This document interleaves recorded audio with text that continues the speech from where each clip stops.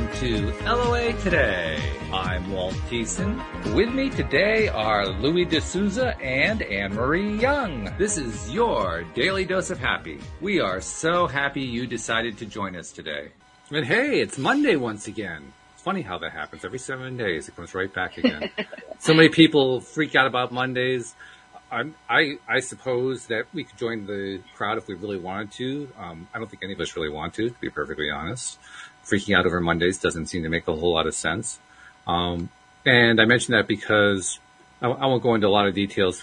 It's not a story that's complete yet, so I'm not ready to tell the story. But I've been riding so much of a roller coaster going into today and through today that the last thing I want to do is start getting fretting about Mondays. So we're going to just start this off as if this were a really great Monday. What do you say? What do you think? I get to see you guys every Monday. It's always to look forward to. Absolutely. Good things happening. So what they usually call it Manic Mondays, but I think we need to change that around. We're going to call it Marvelous Mondays. Yeah. There we go. Same word, same time. I love it. Okay. So, hey, how you guys doing? Anne-Marie, I can tell you're already doing really, really well. Yeah, I am good. I've been very busy and loving every second. Yeah. Lots of good stuff. A good, busy life. Those are always fun. Mm-hmm. Yeah. And Louis is his usual, just level self. He never changes. He's just always level happy. How boring. My name is 7 of 9. You will be assimilated. You will be assimilated. Resistance. Where's Captain Picard when you need him? Yeah. I reckon whoever wrote that knew something about Abraham Hicks. I think so. Because I always think a source is assimilating us every time we die, isn't it? Well, okay. And resistance is futile. When you're dead, it's pretty futile, isn't it? You will be assimilated. I suppose, yeah. I mean, if you have a source energy continuum that is not full of any blocks or resistances, then not only is resistance futile, it's non-existent. Exactly. It just isn't even there. You got to have contrast for it to happen. Without the contrast, forget it. It's not going to happen. So I've just been watching a few episodes of Voyager again because I don't know something about the Borg really. You like really the Borg? You're a fan of the Borg.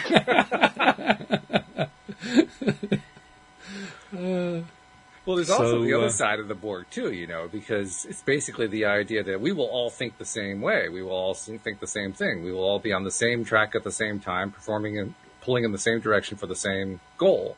And that's the Borg. Well, take for instance, Abraham Hicks's explanation of what Source's ultimate goal is. Well, you're going to leave us hanging there, or are you actually going to tell us? I knew you knew, but I thought you were going to come up with it. Well, I'm just waiting for the other half of the sentence, So Abraham Hicks states that Source's ultimate goal is simply expansion. Okay. So if you think of the Borg, they are a collective, the collective of all the physical, contrasting, vibrational interpreting machines that have played with contrast, expanded source energy, and then re-assimilated into non-physical. I notice how you slipped that word in there. Very nicely done. Yeah. So, I'm just thinking about it in a way that I can kind of understand source energy because it's one of the things that is always, if you even ask Abraham Hicks, they don't spend much time talking about who or what they are at all. So even if you get a direct question to them, they just deflect it and they deflect it beautifully. Yeah. Oh yeah, it doesn't affect you where you are now, and it's just like nope. So it's interesting that the non-physical part of us has designed this time-space reality very, very carefully to remove memory of all your past lives, memory of what non-physical's like, so that you can focus on your individuality of who you are here and now, so that you can play with the contrast that you've been given this lifetime and have agreed to, we presume. Hopefully, although if we're Borg, it may not have been, a choice. So you will go. It's when you break out of the collective and individuality with a new body and as a baby, then you come out of the collective and then you play with contrast, and then you get reassimilated into the Borg. So I've really been enjoying the Voyager series, as you can see recently. Well, no wonder nobody wants to die. They don't want to go back to being part of the collective. They want the individuality. I mean, that's a pretty straightforward thing. This is the thing that even if you ask Abram, they're not very good at talking about the individuality of the non-physical 200 entities that talk through Esther, etc. Is that the latest count, 200? That was one along the way, somewhere along the line. I saw 200. So the picture that I remember was Esther was saying, "I really want to know what you guys look like," and then about 200 lights manifested in her room, and these are the non-physical individual energies that are not really individual, but we talk with one voice and one mind through you. So, it's complicated, and I don't know if we'll ever get to the bottom of source energy. And, if you think that source created, everything in all the galaxies and all the universes and all the worlds that we have in the physical, it must be so big and powerful that I don't think our little minds are even going to begin to be able to comprehend even a small portion of it. But, to kind of put it into perspective, I mean, you have this collection of 200 entities, strands of source energy, to use, I believe the phrase that Abraham uses, out of an infinite number. That's a pretty tiny, tiny percentage going on there. And yet we find what they're talking about to be pretty overwhelming. So, yeah. Okay. Fair assumption that it's probably a little bit more than we can handle when you look at the entire spectrum of source energy. Yeah, I'll buy into that. But we try anyway because, hey, we're individuals. We have egos. And we have desires. And we have, we want to be these. We're not just playing. We're here for the real thing. We're here for the total experience. So that becomes a good topic for today, which we all agreed upon before we got on to the show today. The ego, which actually does take kind of a beating from a lot of different quarters when you think about it. It really does. Doesn't it? Yeah. I mean, well, first of all, from ourselves, because we're really rough on ourselves. Second of all, from anybody who's trying to help us. You got to get that ego out of the way, like there's something wrong with it, something evil. You got that. It's always the ego that screws everything up. That's the attitude, right? And it couldn't be more mistaken. It's also there to protect us, isn't it? Yeah, that's one reason. Yeah. I think it's important to dissect the originality of the word ego. We're going to bring Freud in? Absolutely. All right, go for it. Because Freud didn't say that there was only negative ego. He said there was positive ego as well. Yeah, but society didn't listen to that part. No, I know, but it's interesting. It's interesting. Like, I try to explain to people in the sauna, do you know why our newspapers and news feeds on TV, etc., are all negative 99% of the time? What do you think the answer is, Anne-Marie? Fear. Fear of what? Who's fearful People of what? feed off the fear. Why are they buying fear? It's a leading question, but it's a good one. Yeah. I would say they like the stress hormone, the adrenaline. Yeah, that's getting there. So we like the drama, as Abram would put it. Yeah. So the reason why newspapers and all news is negative most of the time is simply because it's supply and demand.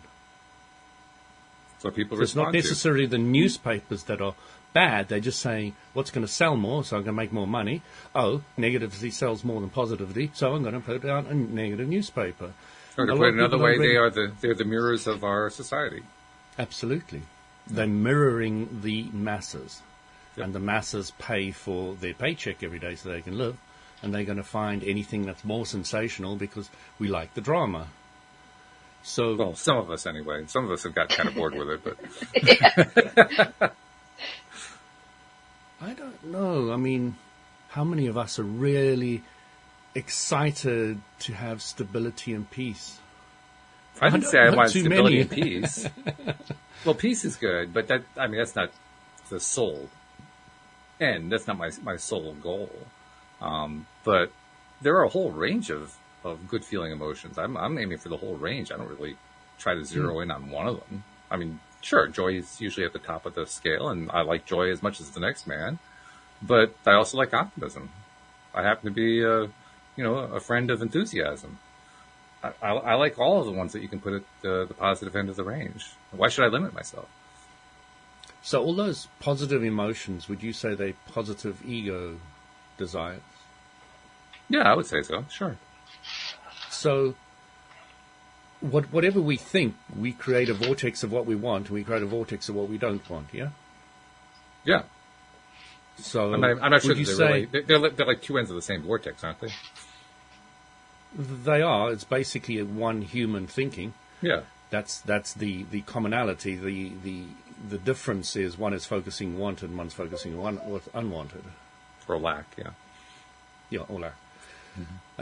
It's always interesting to me that wanted is one, and all the negative terms there's millions.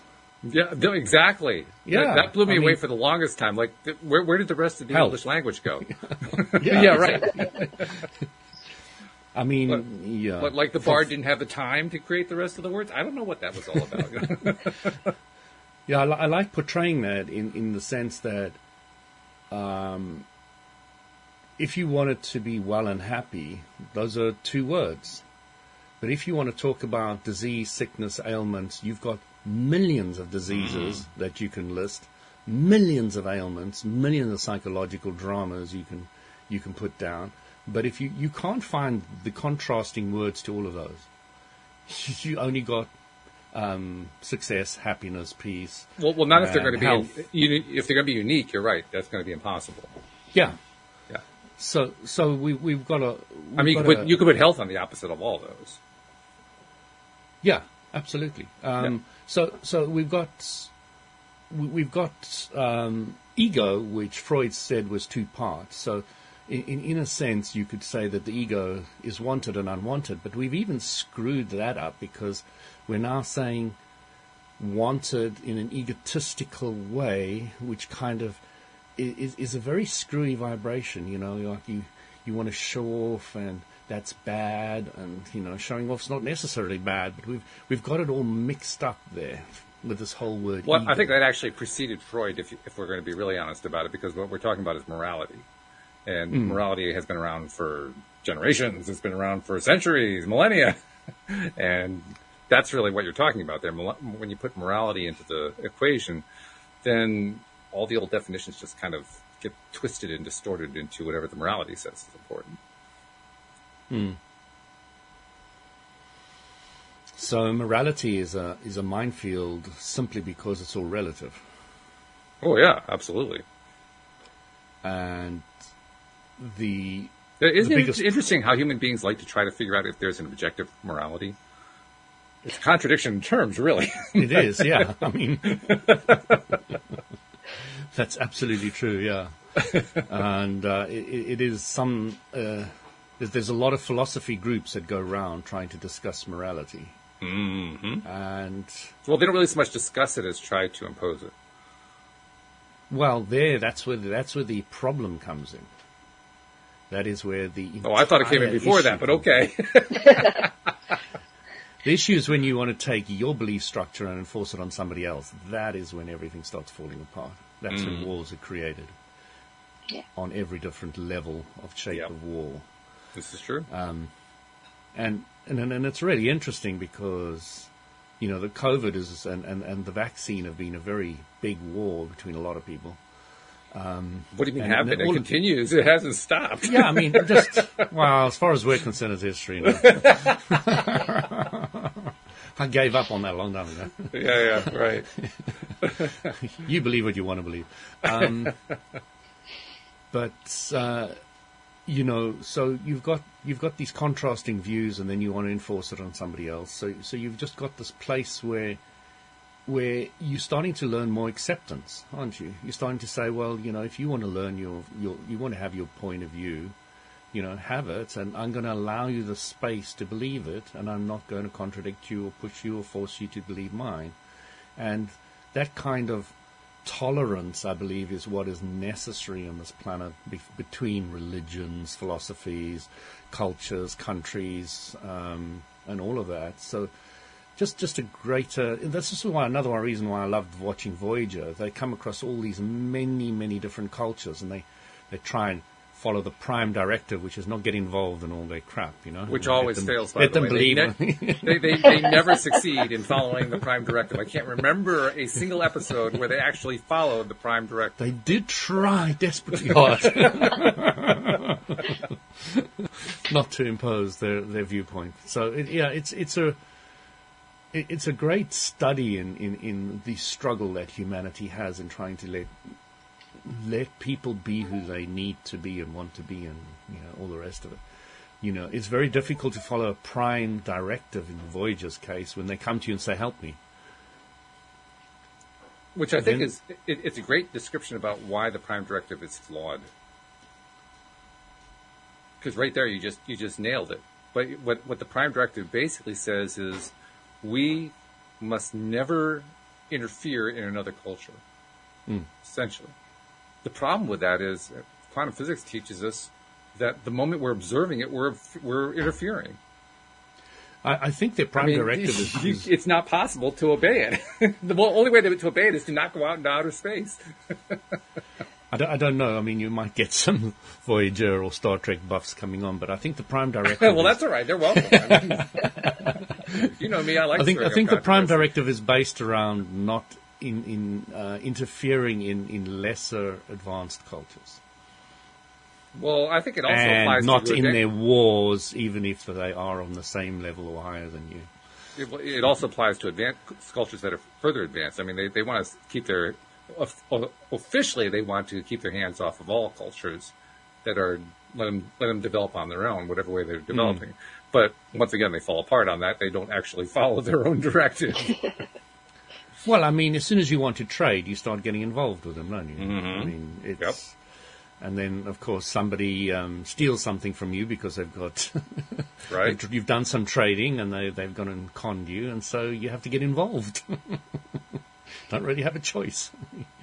You're now involved. So it's really tricky for man to learn to walk that balance of allowing other people to have their belief structures and keeping your own very clear through it all, which a lot of people seem to struggle with. A lot of people seem to get easily swayed by other people's belief structures along the way. Are they? I'll tell you something that happened in the sauna. It's not quite on point, but it's close-ish. So this lady, we're having this great chat, and I found she's an Abrahamster and all the rest of it, attractive black female. And she was telling me, not directly, but indirectly, and then afterwards she told me it was true, but she was telling me that she had a relationship with a white guy, and he abused her. And then she became racist. And understandable. And then she had a relationship with a black guy, and he beat her up. And then she had a relationship with another guy, and he beat her up too. And then she started listening to Abraham Hicks, realizing that she had to change herself and not those outside. The pattern becomes obvious after a while. Yes, it does. She stopped becoming a racist. that vanished as well. It was a really interesting conversation of how she evolved through this whole process. And going from experience to experience. And she was an intellectual, and she really got a lot of the stuff that I was saying and all the rest of it.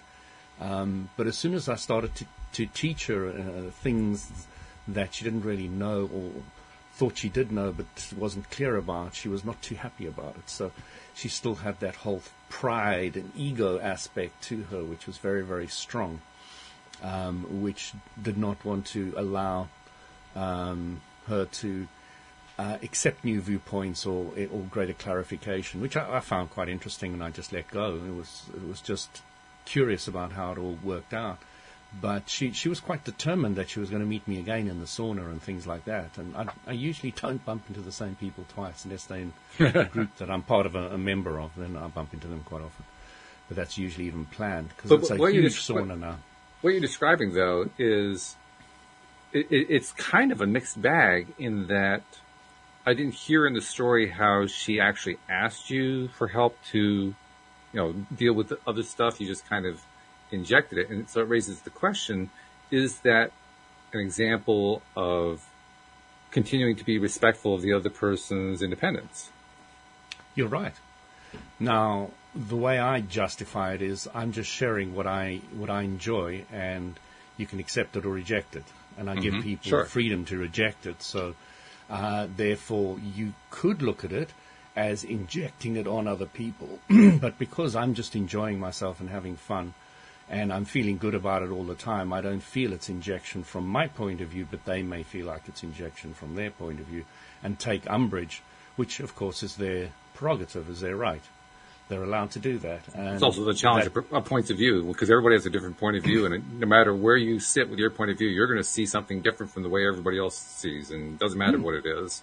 It's not that she was rejecting it, is that she agreed completely with it, but because she hadn't perceived it with the clarity that I had, she was a little bit, and being an intellectual, she was a bit, maybe, I don't know what it was, but she didn't like it that much. I can't really describe exactly how she was feeling because I'm not her. But, hi, Luke. So, yeah, it's just one of those things. I mean, I had some great conversations in the sauna recently. It's just stunning. But, you and your sauna, I mean, you have some of the most interesting experiences that come out of that sauna.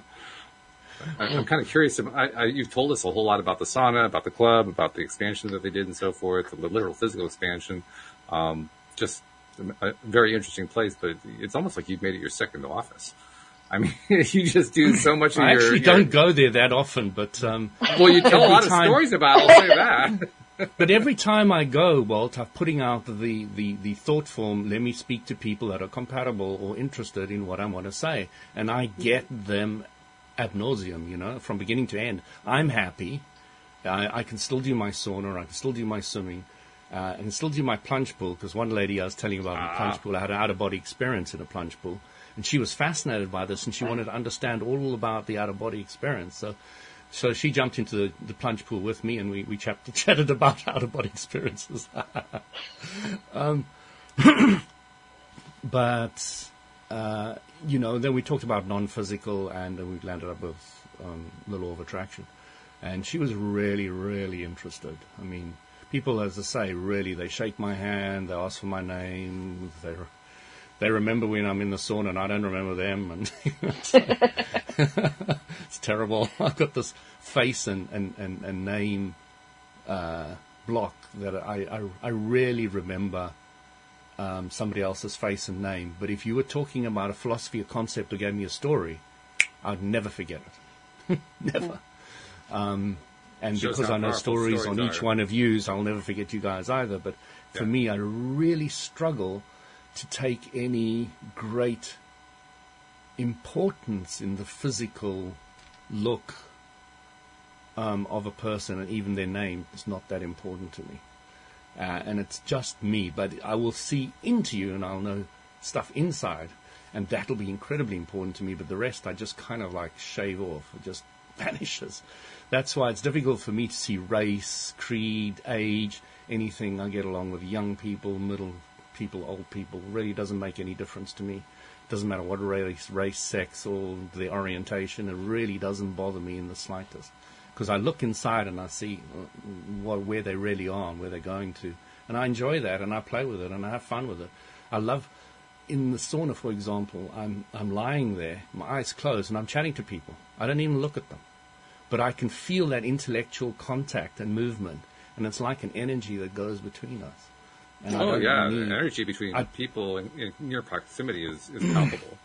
Yeah. And there's absolutely no need to sit up and look at them. Maybe you're just there to plant the seed, to plant that little seed for them to take it away let that grow. Again, my enjoyment is just sharing it, and if they do spark up and spark, then it's great, and if they don't, it's great. But I'm there to enjoy myself and have fun, and that's it. So let's bring the topic in that we're talking about, ego. Where does ego fit into what you've just been laying out here about this beautiful experience that you have when you go to visit the sauna at your local club? Yeah, I mean, from my point of view, it's really, if you're doing things that you really, really enjoy, Walt and Marie, if you're doing something that you really, really enjoy, then you're not really doing it with ego. The ego's kind of got out the way to a huge degree, if not largely, and all you're doing there is being yourself. You're having fun. You're allowing people to accept or reject whatever you say or do, or whatever area you play with, and there is very little ego involved. If somebody rejects me, argues with me, or whatever, I enjoy it. I prefer it. That much I know from years of experience.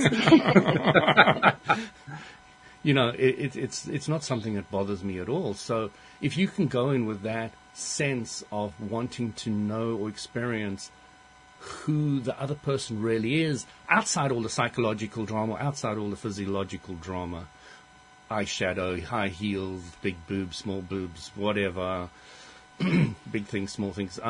If you can get past all that, you can really have a lot of relaxed, simplistic beauty about just being who you are and sharing who you are. So let me raise a question ego to tie into this, because what you said a couple things that were kind of interesting there, very interesting actually. The way you described it, it sounds like your definition of ego does not include the idea that the ego has fun, that the ego enjoys life in any way. Again, I'm using the society's usual definition or experience or use of the word ego, which is you're being an egotistical bastard, kind of. Oh, okay. Because I'm hoping that we can actually come up with a more accurate description, because I think that's a really extreme description of the ego, and it's the reason why the ego gets such a bad name, because we put it into this corner like, oh, all the bad stuff's over there. You guys stay over there. We'll be over here. It's that kind of an attitude. Whereas I actually think we should be celebrating the ego. I think the ego is actually a very good thing.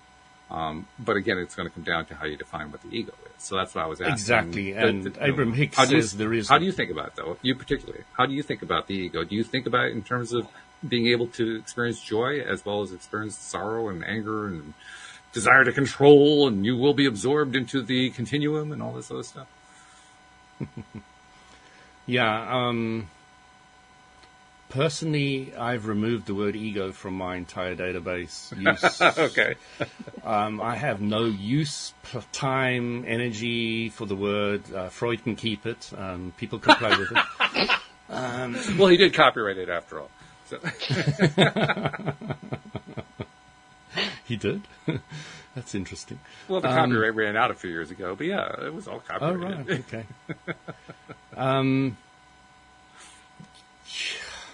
I don't see the use for the word. It doesn't seem to help me become anything or not become anything. And I think society is confused about the word. It's not a clear word that they really know how to use. For good reason. Nobody has a clear definition of it. Exactly. Yeah. So therefore, erase the word, find another word that's got a better clarity to it and is more useful, and continue with your life. That's my 2 cents worth. All right, so I'm going to go to Anne-Marie on this one. I mean, you actually had to cut out for a little bit there, but I think you heard most of what we were talking about. Yeah. Where are you on this concept of this topic of the ego? Because I'm trying to make the argument that I think there's a good side of the ego, and that we should stop treating it as this horrible shadow thing to throw away. But where do you sit on that? I mean, I think really the ego is something that is there to protect you. It's something that's there to keep you safe, but I think it can stop you from growing if you listen to your ego, and so that can hold you back. So I think there's pros and cons to it. Yeah, I think it's got a positive side, but I also think it can delay you in your growth if you choose to let it. Anne-Marie, Mm-hmm. you said, listen to your ego. What part That's of you to myself. is listen to your ego, listen to yourself. What are you trying to say? Well, to me, the ego is like this little voice in my head that doesn't. I you're the don't one with the necessarily. devil on your left shoulder. I And the am. angel I on the am. right. It's not there so much anymore, but that's it. And Louis is one of those ones who says that the one on your left shoulder is a devil. I like that. Yes, okay. Now it's very clear where he's coming from. I only listened to that one, Walt. Better the devil you know than the devil you don't know. Oh boy, there's an old cliche. Yeah. But yeah, it's just that voice I tend to listen to it or don't listen to it, and it's also when my ego to me is when I want to show off a little, or why do I have to be that centre of attention? Is that my ego, or is that me being authentic, or what am I covering? You know. There's another distinction that you just made a distinction there that a lot of people make, particularly these days. In the last 10, 15 years, that's become a big distinction. The distinction between expressing ego and being authentic, with the implication that if you're expressing ego, you're not being authentic. Mm. And Walt, that just doesn't make sense to me. It really doesn't. You're trying to do what your sister-in-law tried to do, is take a word and redefine it and tell society they've got to take it on board. No, I mean, I'm just throwing that last piece in because I know you're not trying to.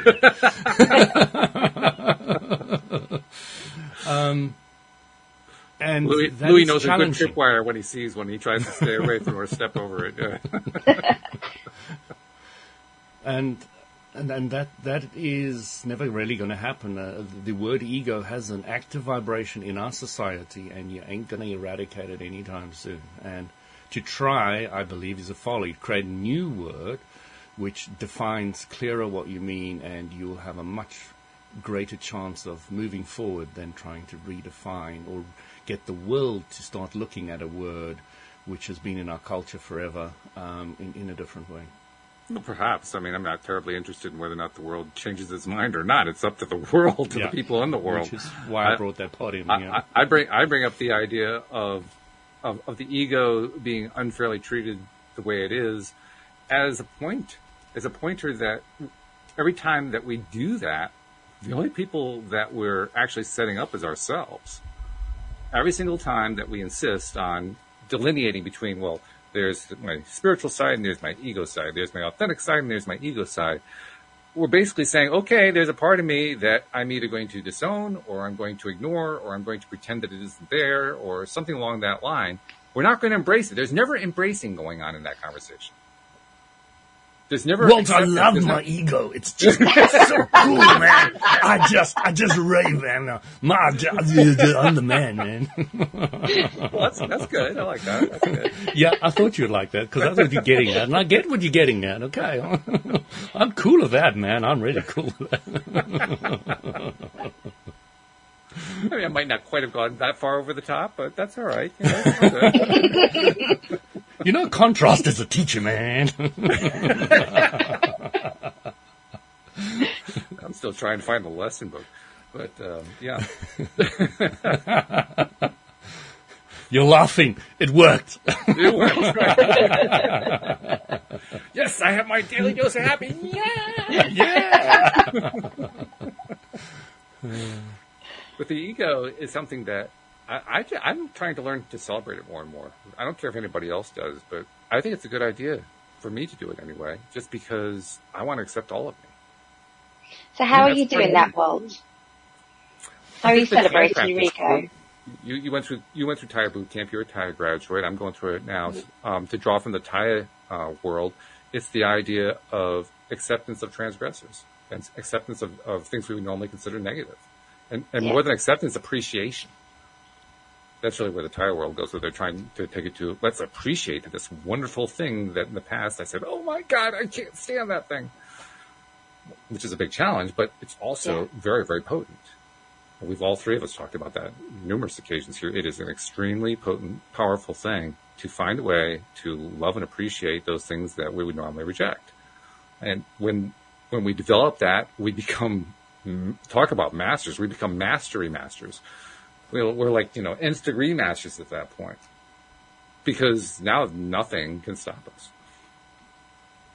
I was thinking of something that really annoyed me hugely recently, because it's very rare. Because it stuck out. I can hardly wait. This is going to be a story. Was it in sauna? It was in the sauna. Somebody removed all this clothes in the sauna. No, that didn't annoy me at all.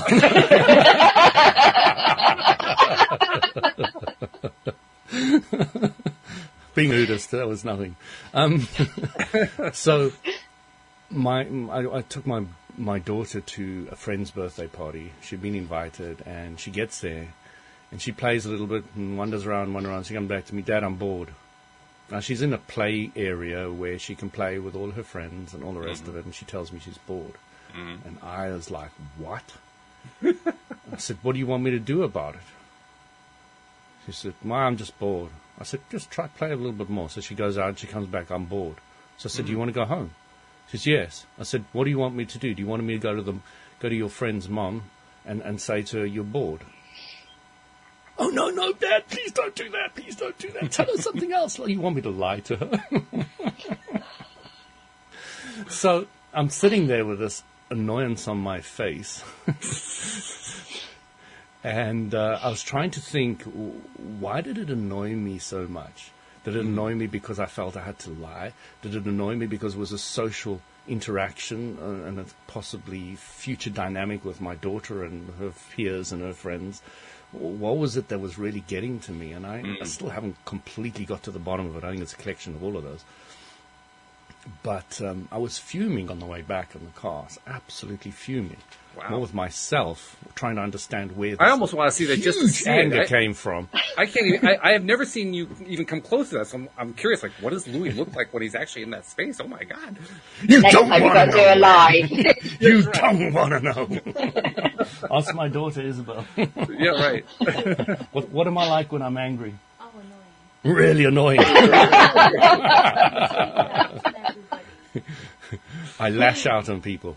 So, yeah, I mean, it's a standard thing. When people are angry, that's what happens. But I'm always highly aware, even when I'm doing it, that I'm doing it. I'm also aware that I could tailor it. I'm also aware what depth I can do it and not do it. I also sometimes use it for effect.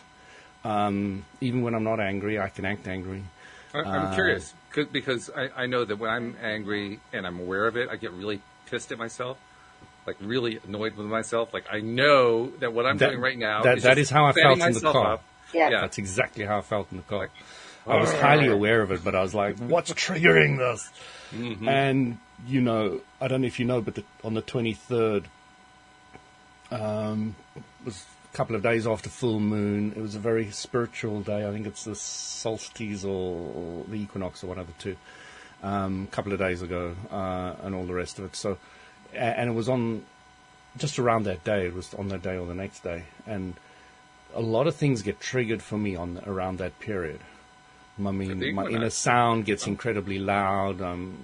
I know the moon's full, and I can feel it, and there's a whole lot of things that go on with me. So, and sometimes I get triggered a lot quicker and easier during that period. So, you must also think that there's external factors that are affecting you as well. And you've got to factor all these things in to try and get a vague idea of who you are and where you're coming from, where you're going. But that's me. I mean, I live in a different world to everybody else, but that's just me. So, it was really interesting for me to sit there and puzzle this one out because I was really frustrated with my daughter and myself, mostly myself. But I was like... I'm sure your daughter actually had nothing to do with it. She was just... Probably not. Absolutely. Yeah. It was just like a trigger that landed up and all the rest. Most of the time that is what happens when you get angry. It's an accumulation of other things. It's not that incident that triggered it. Right. Do you think kids trigger us because it's something from our childhood and we don't remember? No, I don't Freud that kind of stuff. Just...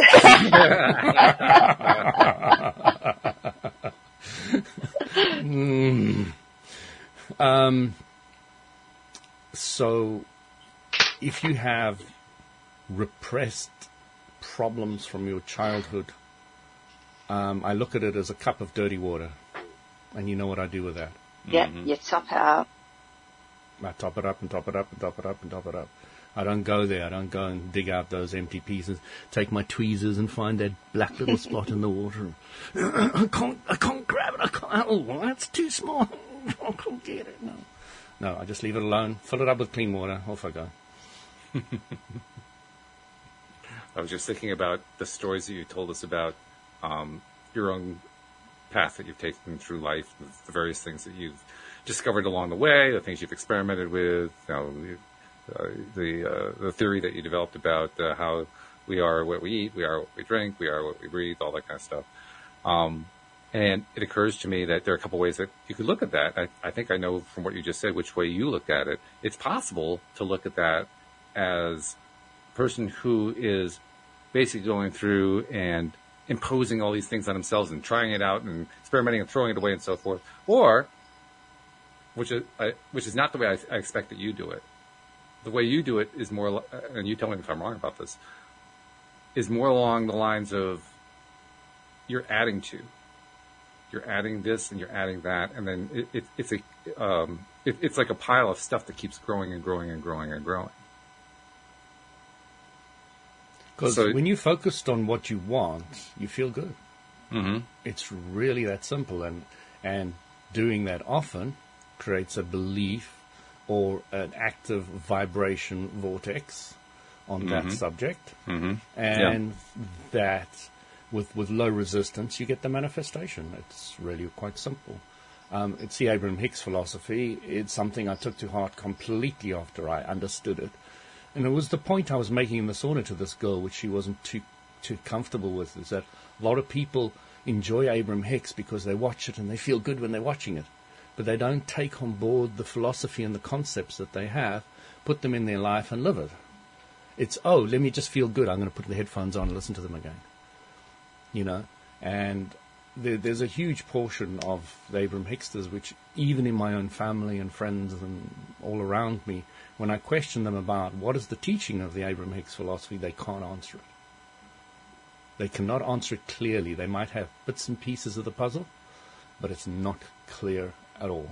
And I just see this so often that, when you get a philosophy, you really want to own it.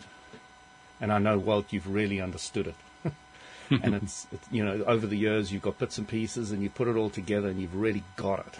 And I love that because, you integrate it in your life and you're now living it. And it's, to me, I get very few people I've met like that. There's just very, very few. I can see Anne-Marie is really writing down, trying to understand it, learn it, and Google that. So I love that because she's on the path of really getting it and taking on board and working with it. But there's a lot of people who just getting the quick fix like we are doing as humans, Order on Amazon, see how the next day, it's all cool, But if you go out there and you don't only get the book, you read it, you get the philosophy, you take the philosophy, you integrate in your life, which means you have to make them an active vibration. That philosophy has to be thought of again and again in different circumstances and different situations. Take the Abraham Hicks philosophy, for example, or any philosophy, and then as you put it in practice again and again, and you're just thinking about it, you don't even have to put it in practice. If you think about the philosophy again and again, and it appeals to you more and more, and it makes more and more sense, you activate that vibration. That is when you start living it. If the majority of people do follow the path you're describing, where they don't actually go out of their way to learn that in depth and really make it a part of themselves, is that a problem? Absolutely not. Okay. It is a problem for me, not for them. Oh, okay. In other words, to me, to find a good philosophy, a new philosophy that you're in tune with and clear about, which I have been discovering more recently, to not integrate it into who I am and to start using it practically, think about it often enough, create different scenarios, apply them in your life, speak to other people about them, and then have them such as active vibration that you start living them, then it's just a bit of a waste. Why bother even starting to look at it? Just smoke, drink, do whatever you want to. Go do it. And you can learn from that way, but it's a really hard knock way. I'm speaking to all these people in my gaming community, and all of them take drugs. Well, a huge portion of them take drugs. Actually, my close friends who I play with often don't. That's interesting. My core group, none of them take drugs, but almost everybody else is taking drugs. I haven't thought about that. And they look at me with complete confusion. How do you not know what this is or what that is, or how do you not know where to buy it or how to get it? Or I said, I've never touched a drug in my life. Worst is an aspirin or some headache tablet. That's about it. And I have taken, of course, antibiotics as a kid ad nauseum because of my sickness, but that was doctor prescription. I didn't know any difference when I was young. Right. So it's really interesting that when I talk to them and I say, well, why do you take it? And I say, oh, no, you chill out, or, it helps you have these experiences and all the rest of it. And I say, well, I can tell you about all my experiences. I can tell you how I relax, how I get the chill feeling. I can show you energy techniques where you can do it. I can tell you breathing techniques where you do it. I can tell you how you can create it with your thinking. I can go on and on and on like this. I've had so many experiences without any of this stuff, which is okay. And if you want to play with the stuff, I've got no problem. You just got to understand really what drugs are. Most recreational drugs are step 3. It's interesting that you're describing it this way. And the reason I say that is there was a special that my wife saw on Netflix or something. I'm not sure. She's got so many different subscriptions going. I have no idea which one this came from. But she saw this program, and it was a program that was looking at why it is that Homo sapien and Neanderthal branched off into 2 different directions. And one of the things that they were citing in this, and obviously this is their theory, I'm not going to claim knowledge one way or another, but according to them, there was this huge, well-documented expansion of the brain, the size of the brain brain cavity and all that kind of thing, in a relatively short period of time as eons go. And they, in this particular show, they were equating it with the discovery and use of psilocybin. They were saying that it is a possibility that... What is psilocybin, just so we can... LSD, mushrooms, magic mushrooms. Oh, okay. It's the active ingredient. Yeah. It's not LSD. LSD is a little bit different. But it's the same family, so to speak. And psilocybin is, according to this theory, is what the Homo sapiens got into the psilocybin and is what expanded their brain cavity. That's what their theory is. Say again, they got into the psilocybin. They got into taking it and which ones got into it? The Homo sapiens. Homo sapiens got into psilocybin and they expanded themselves. And expanded themselves as a result of it. Now, so it raises an interesting question. Well, yeah, there are a lot.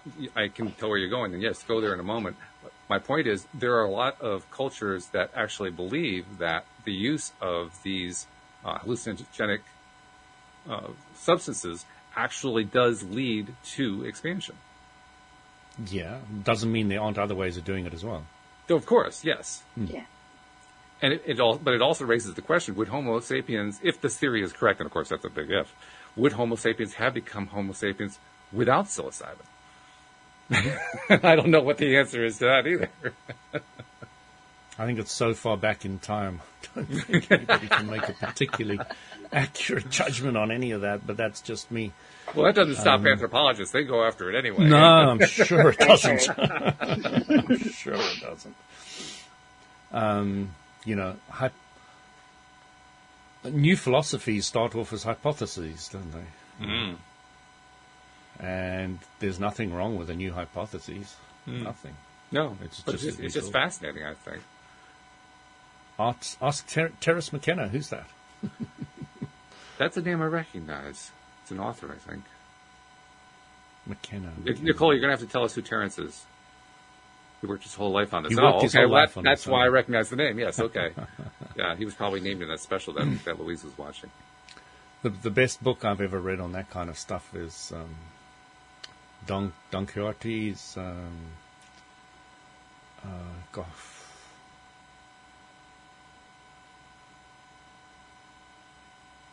No, it'll come to me. Sorry? Blank out. Yeah. I mean, it's a book I read quite a while. The Power Within.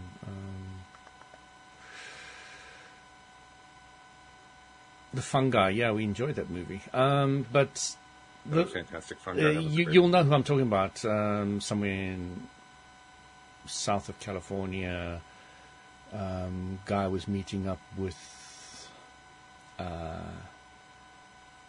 a American Indian shaman or whatever they call those guys, and he was initiated into the whole thing as a Westerner. And he wrote some books that are very, very, very famous, and I'm sure if I give you the author's name, he will immediately know it all. But that was fascinating, and that's the best book that kind of describes the use of these drugs. These drugs were only there just to tip you over the edge, just to take you a little bit further than you could go at that moment in time. They weren't there for any other reason, not long-term use or anything else. They were literally there just to shift your perspective or your ability, as I now understand it, to tune your vibrational interpreting machine onto another station. And that's it. And what a great job that book does in twisting your mind into absolute pieces. After that, your mind is completely confused. and it does a brilliant job of that. If you ever want a book that takes your mind and warps it completely, it's a great book. That's just books. He wrote quite a few of them. Nicole gave us a link on when that gentleman passed away, Terence McKenna. Apparently there's an article in the New York Times from that date that describes him as the patron of psychedelic drugs. So there you go. As much as I appreciate that, Nicole, it's not something I'll be going into. I can't imagine you taking that into the sauna. No, not really the first item on the reading list. Yeah. But, with somebody who's really, really advanced, clued up, like some of these American Indian shamans, and they wanted to take me under my wing and said that this is a short period of time where we use this to expand this and this for this reason and explain it all very clearly, I'd be happy with it. I would probably use it because in those circumstances, for spiritual reasons, for like a one-off, I don't really have any problem with that kind of idea of using a tool like this chi machine, which I'm using, which I'm really enjoying, which I talked about the other week. Yeah.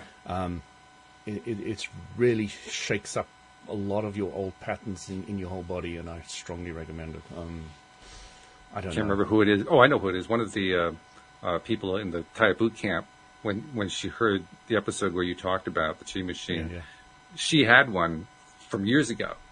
And you talking about it encouraged her to get it out and start using it. Get it out again. Oh, yeah. right. Cool. They sold millions of those things in the beginning. And I'm sure there are a lot of people like her that they're just sitting in the garage, not doing anything. But, for me, I'm using it very much on a spiritual, energetic point of view. And, there's so many benefits that I'm experiencing from this on so many levels, but I'm so keenly aware of my body that I can see all these different cascades that are going on, I can see that if I continue using it, I'd never use a chiropractor or osteopath again in my life, although I don't think I've been able to do without one for about 10 years now. What, the chi machine or the osteopath? The osteopath. Okay. But I can see that somebody who does have any back problems in any shape or form, urinary problems, lymphatic problems, digestive problems, everything, it's just a huge amount of things that this thing can help on. Losing weight, it's really a key machine for so many things, and it gets parts of your body moving in a way that don't normally move. So, yeah. You just cued something in my mind. I got to bring it up because it's kind of cool. Well, first of all, yesterday was actually the 9th anniversary of LOA Today. It was 9 years ago. Oh, wow. Nice. Congratulations. Yeah. Yep. Louise and I made the first episode. Well, actually, we lost the first 20 minutes, and then we made the first episode.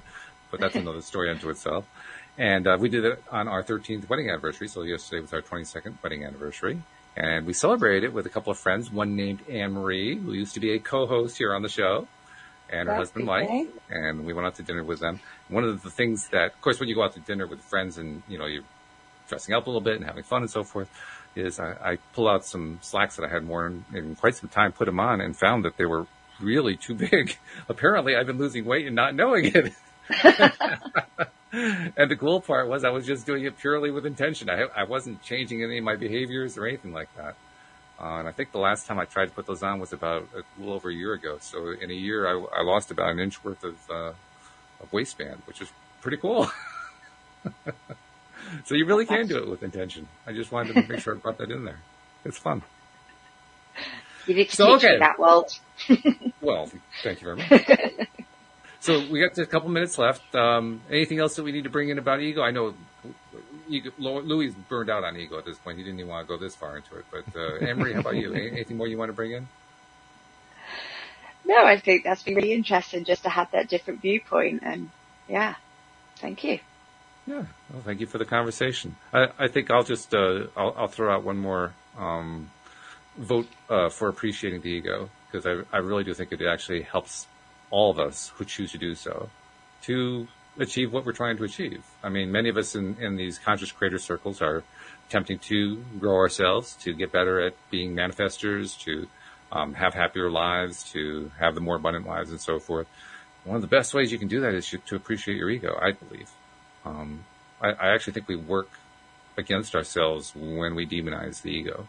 So my take on it is... Appreciate your self-worth and confidence. Yeah. Appreciate everything about yourself. Yep. Even those areas that you previously described as shadow areas. They're part of yourself. Well, do you remember in Illusions? Because I know Anne-Marie's just finished it. You like it? Yes. Oh, it's wonderful. Isn't that a great book? It's a wonderful story. Shivers. When I finish it, just shivers all down my spine. Don't you love the end of the book? It says, if you want to know, what is it? If you want to know if anything in this book everything in this book can be wrong. Yeah. Anything in this book can be wrong. Didn't you love that at the end? Yeah. Yeah. The first time I read that, I was pissed at it. Yeah. The first time I read that, and I got to that, I was like, well, what are you trying to mess with my head? What's going on here? And for everybody who doesn't have any idea what we're talking about, we urge you to read the book Illusions by Richard Bach. It is wonderful, it's an easy read. It is very educational. It's fun. It's a great story. And at the end of it, one of the protagonists dies and the other one is just blown away by it. And that's when he reads in the back of this magical book that he's got everything in this book may be wrong. And it's like, what? What do you mean? I'm counting on you through this. So, well, just quickly, in Illusions, there's that point where Donald Shimoda gets angry at Richard Bach. Mm-hmm. And Richard Bach's saying, I really don't want to make him angry again. Like, right. Oh, God. I don't fancy myself being squeezed out of existence. That's kind of how I feel when I get angry. It's I wouldn't want to mess with myself either. Boy, am I glad I just do a podcast from thousands of miles away. It's much, much safer. Talk about the ego keeping you safe, Anne-Marie. Exactly. That's what I'm about. That's a good ego thing. All right. I think we did a good job with the ego thing. So thank you guys for exploring the ego, even though Louis didn't really want to go there, but I appreciate it anyway. Thank you very much to podcast listeners everywhere. We'll see you all next time here on LOA Today. Goodbye, everybody. Thank you, everyone. Bye.